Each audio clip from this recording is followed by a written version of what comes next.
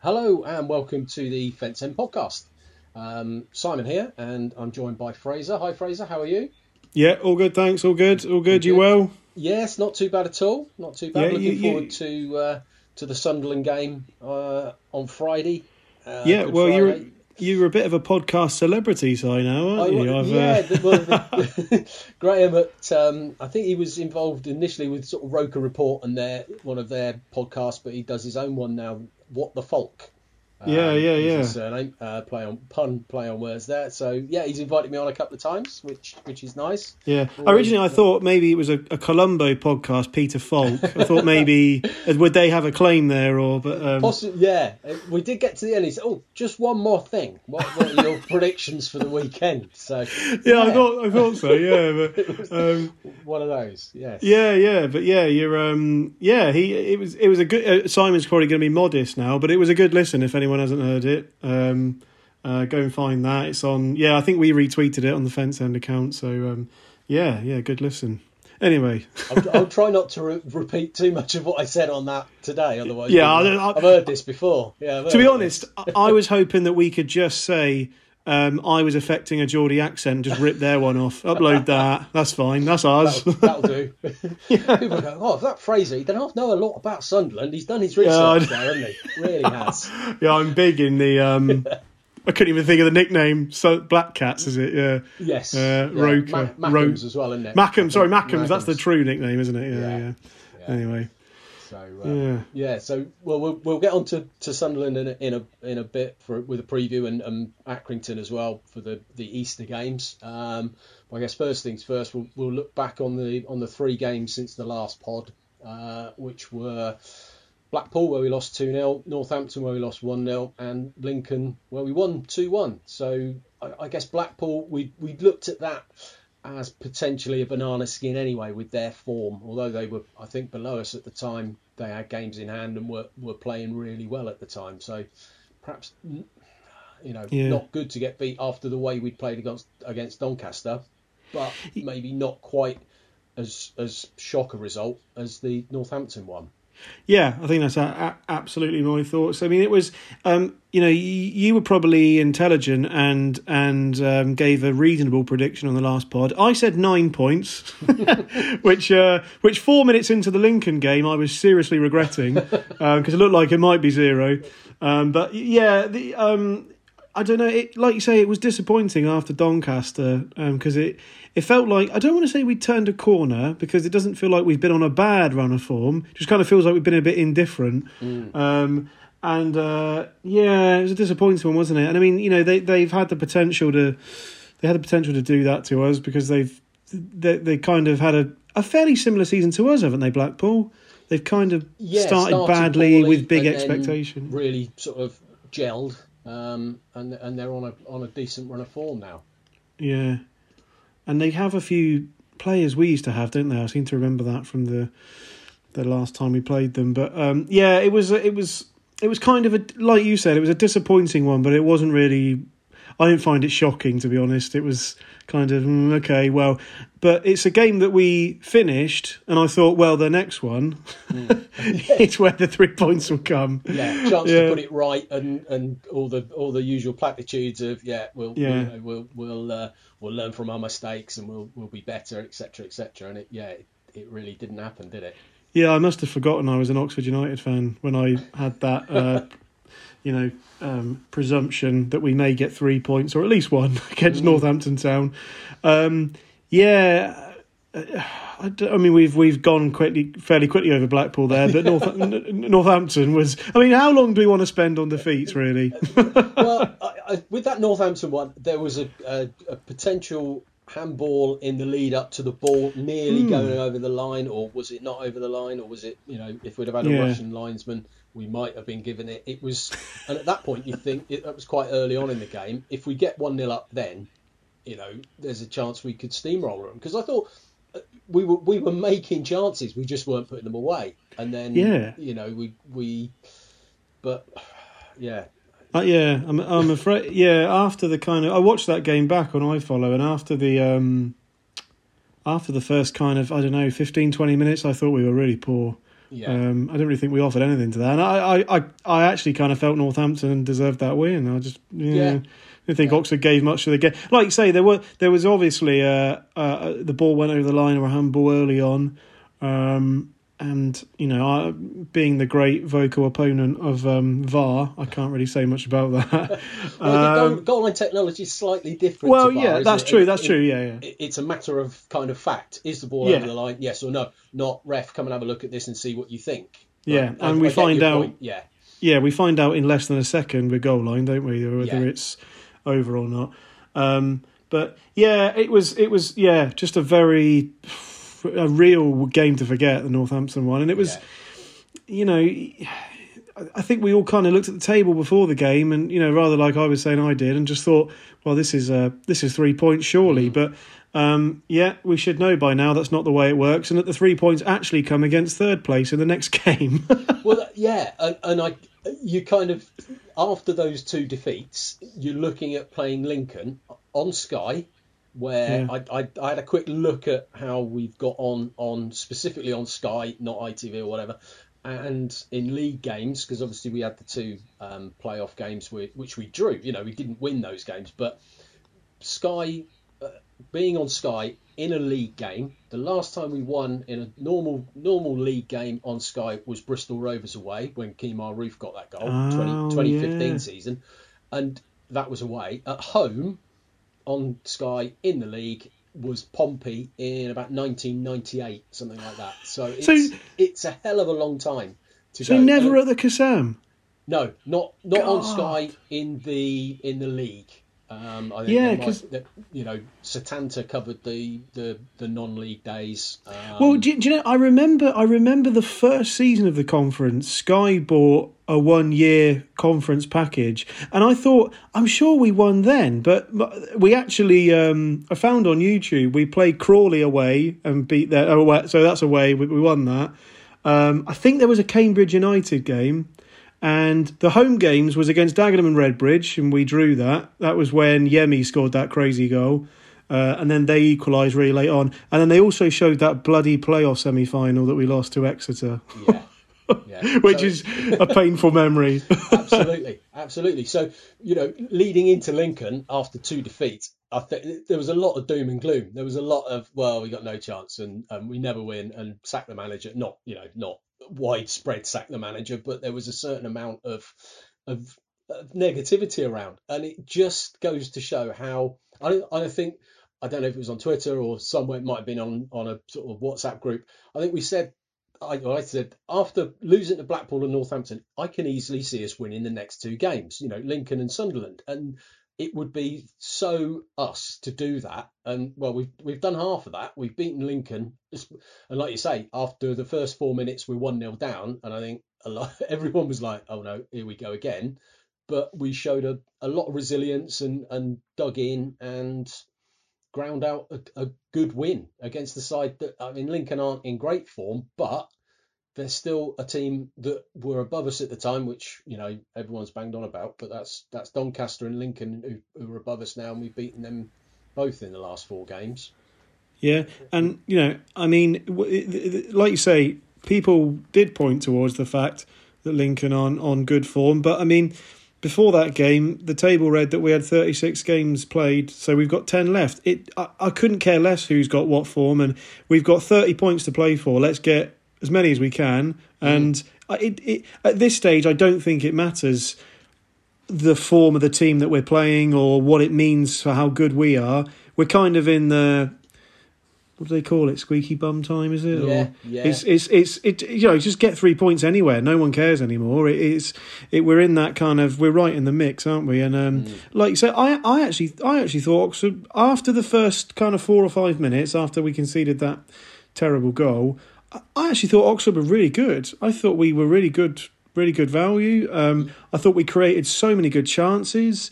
You can point to the fact that the goal had a handball involved, but then the Stonewall penalty was turned down.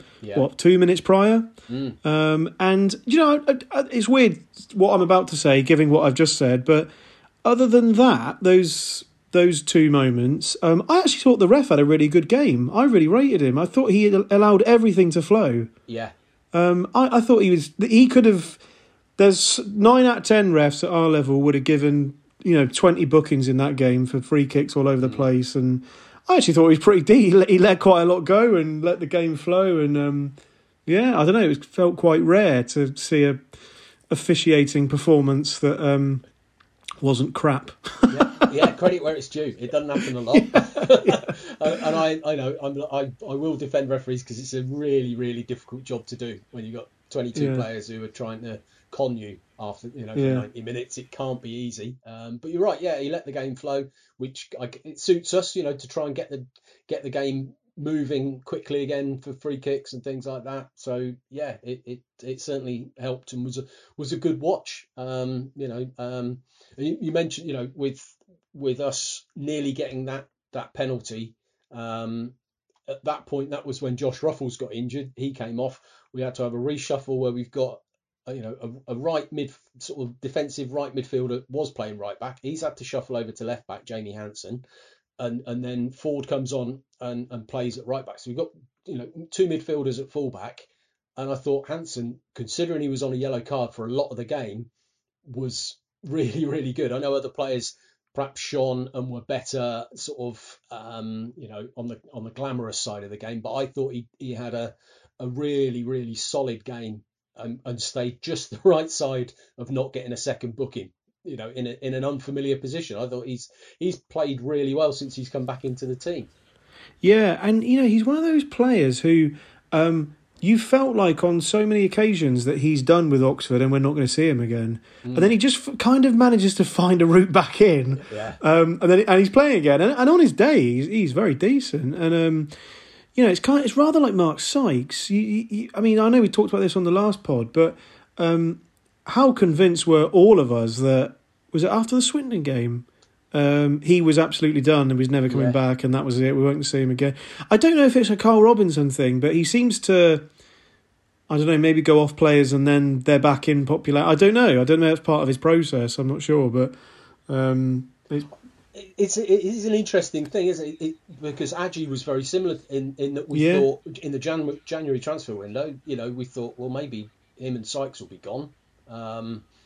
And they weren't, and they're now back in and playing and being important parts of the team. And I guess he sticks with players for a decent length of time to allow them, if they have played poorly, to get back into some kind of form. But eventually that's got to give, and then he gives somebody else plenty of time to play. And it's we've not seen a lot of Liam Kelly in the last 2 or 3 games. He played a lot, then he was out, then he played a few bits, and then he's out.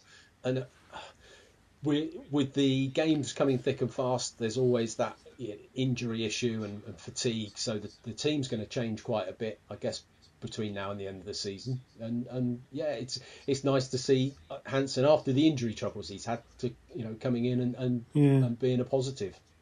Yeah, and with the changing thing, in Carl Robinson's defence, one of those lazy kind of modern football fan opinions is people love to say this thing, he doesn't know his best team, and I think what it more actually is, particularly in our situation, is I think we just have a lot of options. and a lot of them are quite good. It's not necessarily you don't know your best team, it's that, well, it is that you don't know your best team, but that's not necessarily a bad thing. I don't know why everyone always points at that and says that's a he don't know his best team, get him out, and all this sort of thing. It's like, well, maybe it could be that there's just actually quite a lot of good options, and he's still kind of not moving stuff around to experiment. As I said, there's 10 or 9 games to go, but there are just a lot of good options, and people work differently throughout. The season's a long time. People change over a season. They work differently in different positions. I don't always think it's such a bad thing to kind of want to change throughout the entire season. I don't know why people have such an issue with that. I agree, and the best team on a Tuesday might not be the best team the following Saturday because of injury, because of loss of form. We could, we could pick a team that we think features the best players and say, right, if everyone was on form, everyone was fit, you'd choose this team. But then you wouldn't play that team for 46 games of the season because they'd be, they'd get knackered. And so on a Tuesday night when you're playing maybe a physical side, you want Winall in instead of Sykes, maybe, to give a little bit of somebody who's going to smash people about a bit, or you have Gorin and Brannigan sitting, right? And if you're playing a team that doesn't play through the midfield, then you do something different, and it is different team for different games. So I agree. The whole he doesn't know his best team. Well, he's probably got a better idea than the most of us, because he'll see them week in, week out in training. This is the thing, isn't it? I mean, none of us want to admit this, but people like Carl Robinson or whoever else in that kind of job, they probably forget more in a day about football than we could hope to know, or particularly about our side. And for the simple reason that he sees them every day playing, he sees them in training every single day. Look, we all like to think we know best because we've been fans for our entire lives, and and maybe we could argue we know the club better or its history better, but the guy isn't employed to do that. He's employed to make 11 people play and win a game of football once or twice a week. That's what he's employed to do, and his best way to do that, any manager's best way, is to observe them in training. And so he then picks a side based on that. I don't know why this needs to be explained to anyone. That's the process that takes place. And look, I'm not saying that I'm never again going to question a manager's decisions. Of course I will. Everyone does. It's an opinion, But I think a lot of fans do sometimes think that we must know better than them because we've been around with Oxford longer. Well, what does that matter? He's been here for 3 years now. I think we passed the 3-year mark a couple of weeks ago. Every player in the building is his, other than Sam Long and Josh Ruffles and Simon Eastwood, but who doesn't really play now anyway. Yeah. I don't know why there's such an obsession with, we must know better because we've been here longer. Well, okay, but there we go.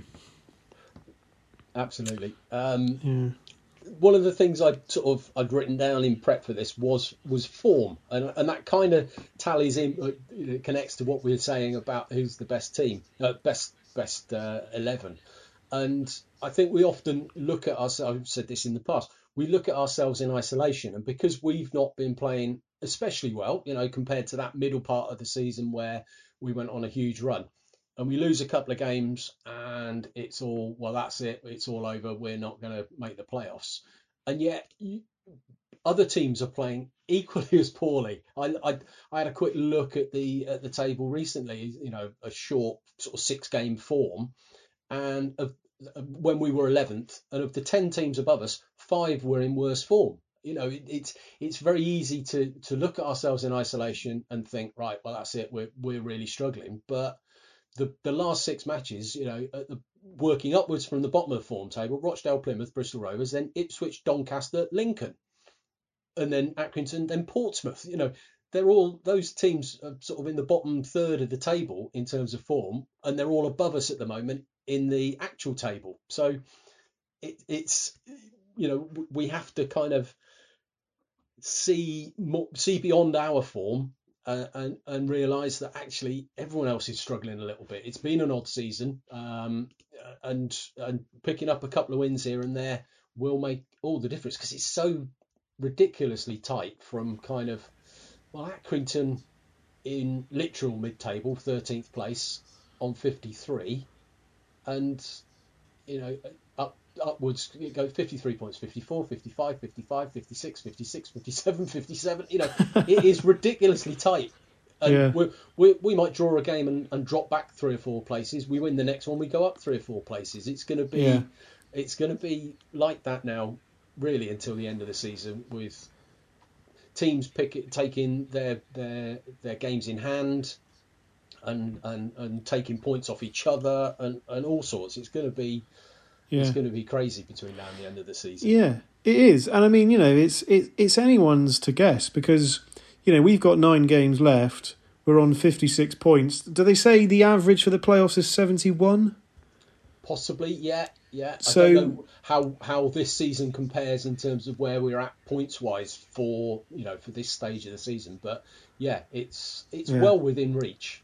Yeah, so I mean, it's you could basically say it's 15 points from a possible 27, which is, over half, but it's not far over half, and it's I think it's certainly doable. It's basically 5 wins, or however you want to get there. It's and a lot of the teams in and around this this kind of tight section we're in at the moment are going to play each other. People are going to take points off of each other, and it's the end of the season. Freak results happen. Yeah. You always get the last 2 or 3 games. Relegated teams suddenly become world beaters because all the pressure kind of goes, I guess, doesn't it? And they find ways to beat people at the top of the table, or and it's I think it's going to be a really exciting end to the season. And looking at our next game, Sunderland. I mean, it's weird. I kind of had in my mind that they were still underachieving in League One and not and kind of scrabbling about, but a glance at the table, they could well snatch an automatic place and finally get out of League One. And going back to that form thing, they are on much better form than Peterborough at the moment. They're 2 points behind them with a game in hand. Peterborough are sort of faltering a little bit. Sunderland are having a really, really strong run.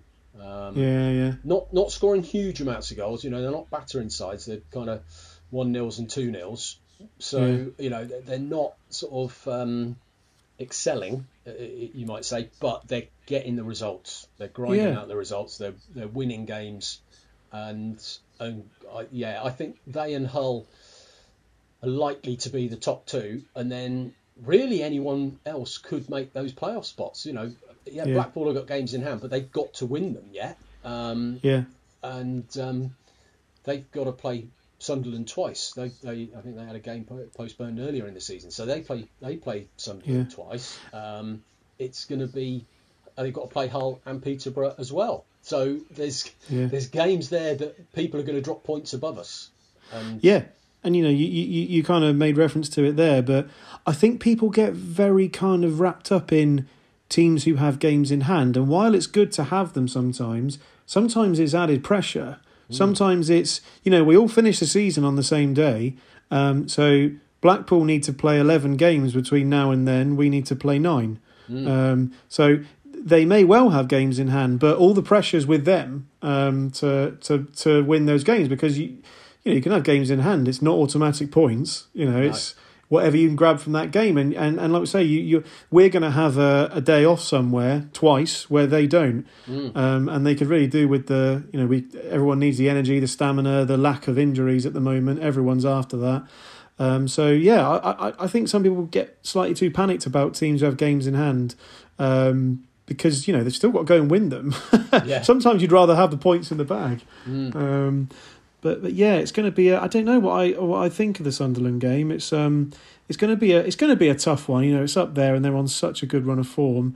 But I don't know. I really rate us as well. I was really impressed with that performance against Lincoln. I think we've kind of found form again. Maybe I know we lost the 2 games prior to that, but we just showed what we can do. And I know that the Sky Sports thing is just a bit of fun trivia, but it is something off our back now, and it's a tiny bit more confidence maybe, and we've kind of shown what we can do, and I think had we said earlier, as we said earlier, we convincingly beat Lincoln. It wasn't fluky, and while they're on a poor run, they're still 4th for a reason. They're a good side, and we all know all about their manager, and. I think it's, I don't know, but I'm still going to say a draw for Sunderland. I'm afraid. You talked about, I was on one of their podcasts and I said sort of head says a Sunderland win simply because of the form they're on, but the heart kind of says, why not? Why can't we win it? It would be, it's that... the beating the teams above us. We haven't done that until Doncaster, and now we've done it again against Lincoln, and it's a big stage for some of our players to kind of go up there and go, right, okay, I'm going to show you. I'll show you what I can do. It's not Accrington away on a cold Tuesday night. It's Sunderland on a nice spring day. The pitch should be good. you're playing decent players, so that they're going to come at us, and why not? I'm going to go for a win. I'm going to stick my neck out and stick with that kind of. After the 2 defeats, it would be typically Oxford to win the next 2. So I think I will go with a positive and a win. I'm going to say a 1-1 draw, but obviously I prefer your result. Yeah. Well, I'd take a 1-1. I think every game we've played up there recently has been 1-1, hasn't it? It's of all the games we played up there, that seems to be the common result. Which I would take that as well if offered right now. Yeah, absolutely.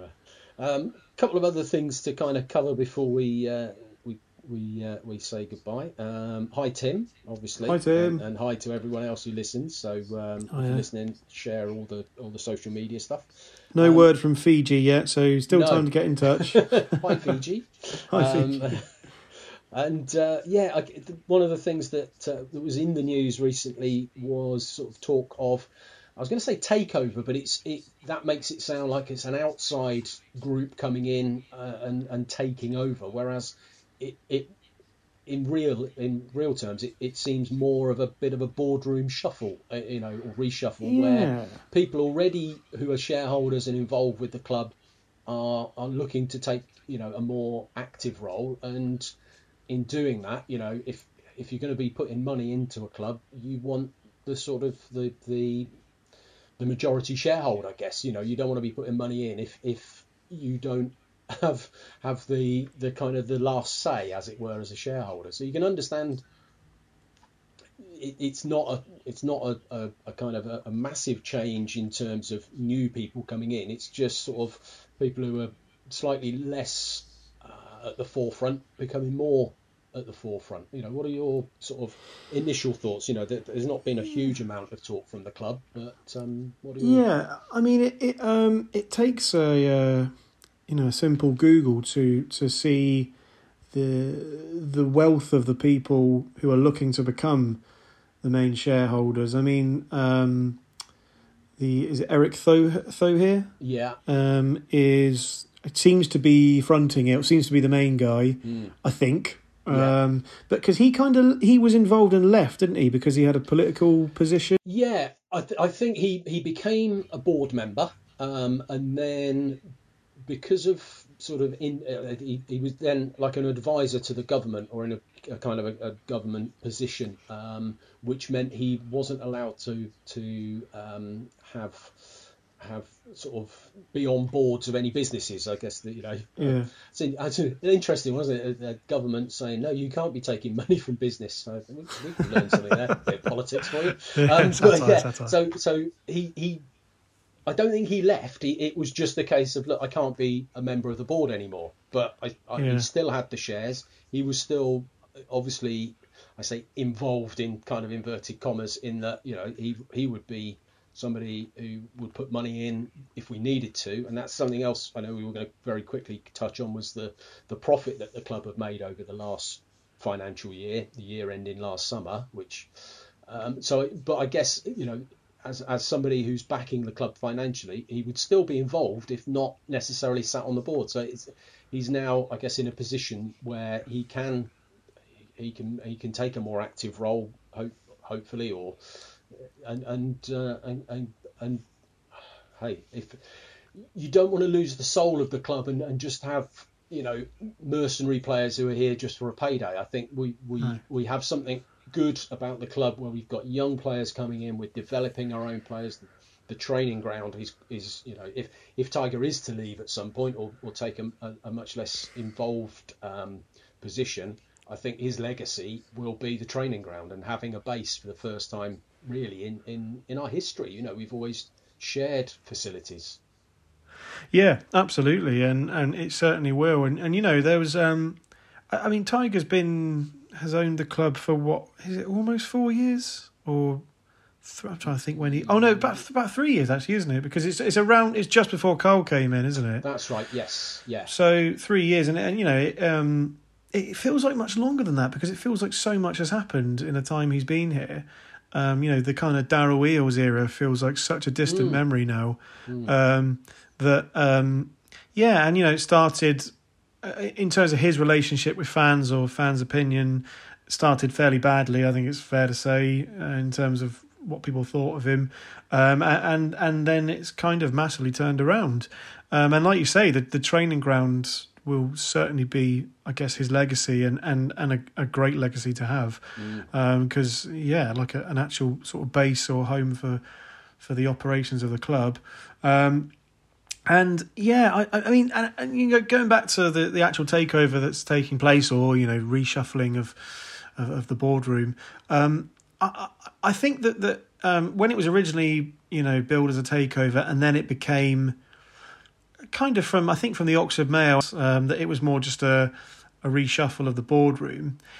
It kind of made it feel like it was less special, but I actually don't think it is. I still think the fact remains that somebody who currently doesn't have the main say wants the main say in our club. So it's still someone who wants more power than they currently have, or a group of people want more than they currently have, and that's surely got to be for a reason.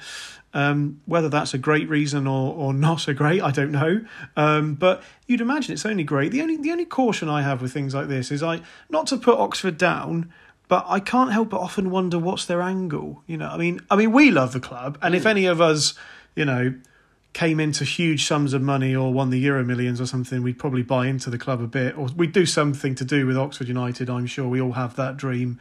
But we all have an angle in that we're kind of lifelong big fans of the club, and we'd love to just waste a load of money on it. But these guys have kind of made a lot of money being, shrewd in business and that sort of thing. And I can't figure out if it's a genuine, just a folly. They have a lot of money and they can afford to, waste some. It's no secret to anyone, is it, that football clubs are not cash generating businesses, often described, I think, as black holes of money. Or is there an angle? And do you know what? I don't mind if there's a property angle or something to do with a stadium where they can make money. I don't mind. I've got no issue with people making money as long as the club comes along with it. Yeah. As long as we benefit as well. You want to make a quick buck, so what? Whatever. That's the Western world. That's what you do. Fine. But I mean, if we come with you as well, not us personally, that'd be nice, but not us personally, the club. Yeah. Then I don't think anyone should have any issue with that, really. No, I agree. I think the only way to make money in football is to be successful, really. And that's not a guarantee. But let's say these guys come in, take more of a controlling interest, invest money into the team or the infrastructure.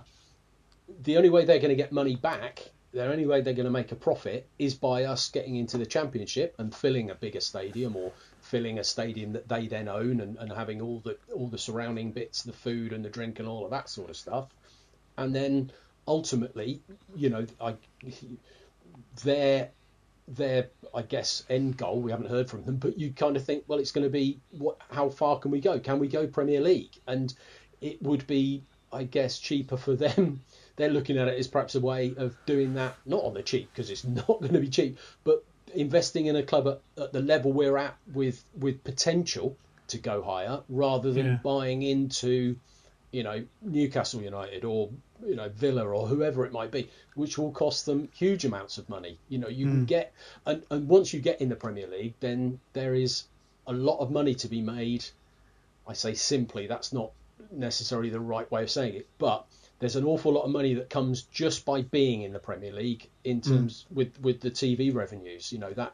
That hasn't got to be kind of, again, not the right phrase, hasn't got to be worked for in the same way that player trading or getting people in the ground or increasing your match day revenues and all of that sort of stuff and selling more kit. Actually, if you're in the Premier League, you will automatically get a load more money than you would do being in the Championship or being in League One. It just comes with being in the division. Yeah, it's sort of like a starting point. You're in the Premier League. Here's a load of money. So absolutely. Yeah, ultimately, you're right. If it comes as a property deal whereby they take ownership or do something with the Kassam, or there's lots of talk about other sites, but we've not heard anything yet about where they may be, or certainly no announcements been made yet on whether that might happen, and we're kind of running short on time anyway with we're getting that done before the end of the license with Kassam. Who knows what might happen? I guess that's something that time will show. But ultimately, like you said, Fraser, what is their angle? Well, I guess to make money, as businessmen, they'll want to make money. Oxford is a place name that is known around the world. So it might not be necessarily known brilliantly for football, but then you look at some of the clubs that are in the Premier League. I mean, Leicester have got more of a history than us and accept that, but they're now very big in Thailand because of their ownership. It's kind of there's a connection there between football crazy football fans in the Far East who are interested in football and follow a club because they have a connection with the owners. Yeah. Bournemouth are no bigger than us, probably smaller than us, you could argue, and yet they had an owner who bankrolled them, got them into the Premier League, and they were there for quite a number of years. They kind of look like they might go back up or whatever, but they've kind of taken that step up and stayed there as a next level club. No reason why we couldn't do that as well. Bournemouth isn't Liverpool, is it? It's not Manchester United. It's not Spurs, Chelsea, whatever, Newcastle. It's not a big name in football. It's not a big name around the world in terms of, I know where Bournemouth is, whereas Oxford, not necessarily connected to the football club, but we have a world-renowned city, and we're part of that. Absolutely. And, I think the thing, it's true what you say about the, there's been a lot of, rumour about potential ground moves or land that's being looked at. The one that always comes up is Stratfield Break. Is it Kidlington? Now, I'm not in the know at all. I don't know anything about anything that's being looked at or bought. But whenever that's mentioned, I do see some of our fans taking issue with how far it is from kind of central Oxford.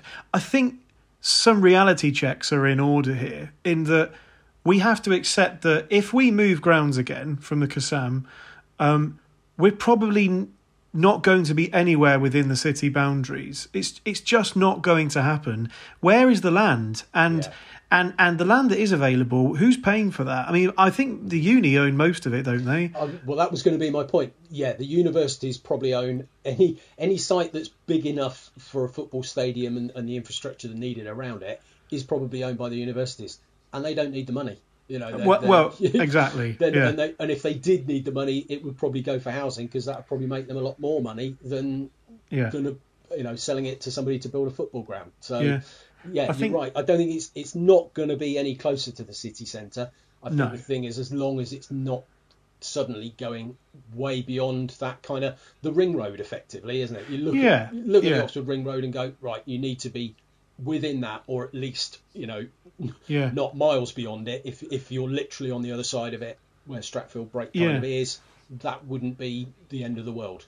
And I think what good compromise is, if it's not anywhere near, look, we all want to play on Oxpens Road, like where that ice rink is. Put us there. We all want to be there. It's never going to happen, right? But I think what would be best, or a good compromise, is somewhere where there's good sort of road infrastructure, good rail infrastructure would be amazing. Mm-hmm. It would really put the ground on the map. I mean, there was talk 2-3 years ago about the freight line that runs behind where the club shop is now, having a new station there, which would do wonders for the Kassam and people's access to it. The issue, we all know the issue with the Kassam at the moment. Well, beyond it being a bit of a breeze block and it's not great to watch football in, it's just so far out of the way.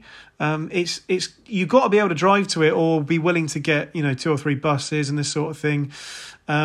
Everybody wants a ground where there's a load of pub or bar options available before and then you can walk straight to the ground and then get home very quickly. We may not ever get all of that, but what we can get, I think, is compromises, is something that's near rail, something that's near road junctions, all that sort of thing, something that's developable. And I think it's look, and the change of ownership may have no plans at all to move grounds. We don't know, but like you say, the lease is up in 2025, isn't it? So something's going to have to happen fairly soon in terms of where we're going to be playing.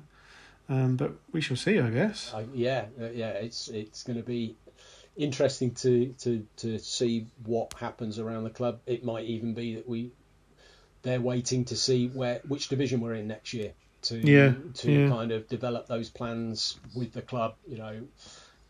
If we're in the Championship, they'll have a strategy. If we're not, they'll have a different strategy possibly, and that might be the same for whoever's in charge of the club. But it will be interesting. It will be interesting. Before we go, one thing we haven't really touched on is Accrington Stanley. At which point everyone will be saying, who are they? Because we play them on Monday, Easter Monday, so we might not get a pod in between Sunderland and Accrington. So a very quick, they're not in great form. Got absolutely trounced by Peterborough at the weekend, and they've lost a lot of games on the trot. I think that's one. If we don't get a result at Sunderland, we need to get one at against Accrington. So hopefully 6 points over the weekend, if not 3 or 4. And look, I don't want to make the same error I made before the Northampton game, but we've got to look at Accrington Stanley and their form, which is really not good at the moment, and. We by the time, regardless of what happens against Sunderland, we could beat them 5-0 and get 3 points. We're going to be on 38 games. We're going to have 8 games left. That we've got to be looking at that one as a 3 points if we want to be getting into the playoffs. I'd have thought. Yeah. Because regardless of form, they're a game in hand on us and 3 points behind. We look at them and go, well, we should be beating them. If they win that game in hand, they're level with us, and it's all about form and does it go out the window? And yeah. There we go. It's going to be fun. It is. It certainly is. And that's why we love the game. That's absolutely. It's all about. Yeah. Right. Thank you everybody for listening. I don't think there's anything else that we were going to say. If there is, we'll save it for the next time. But until next time, thank you for listening and goodbye. Bye.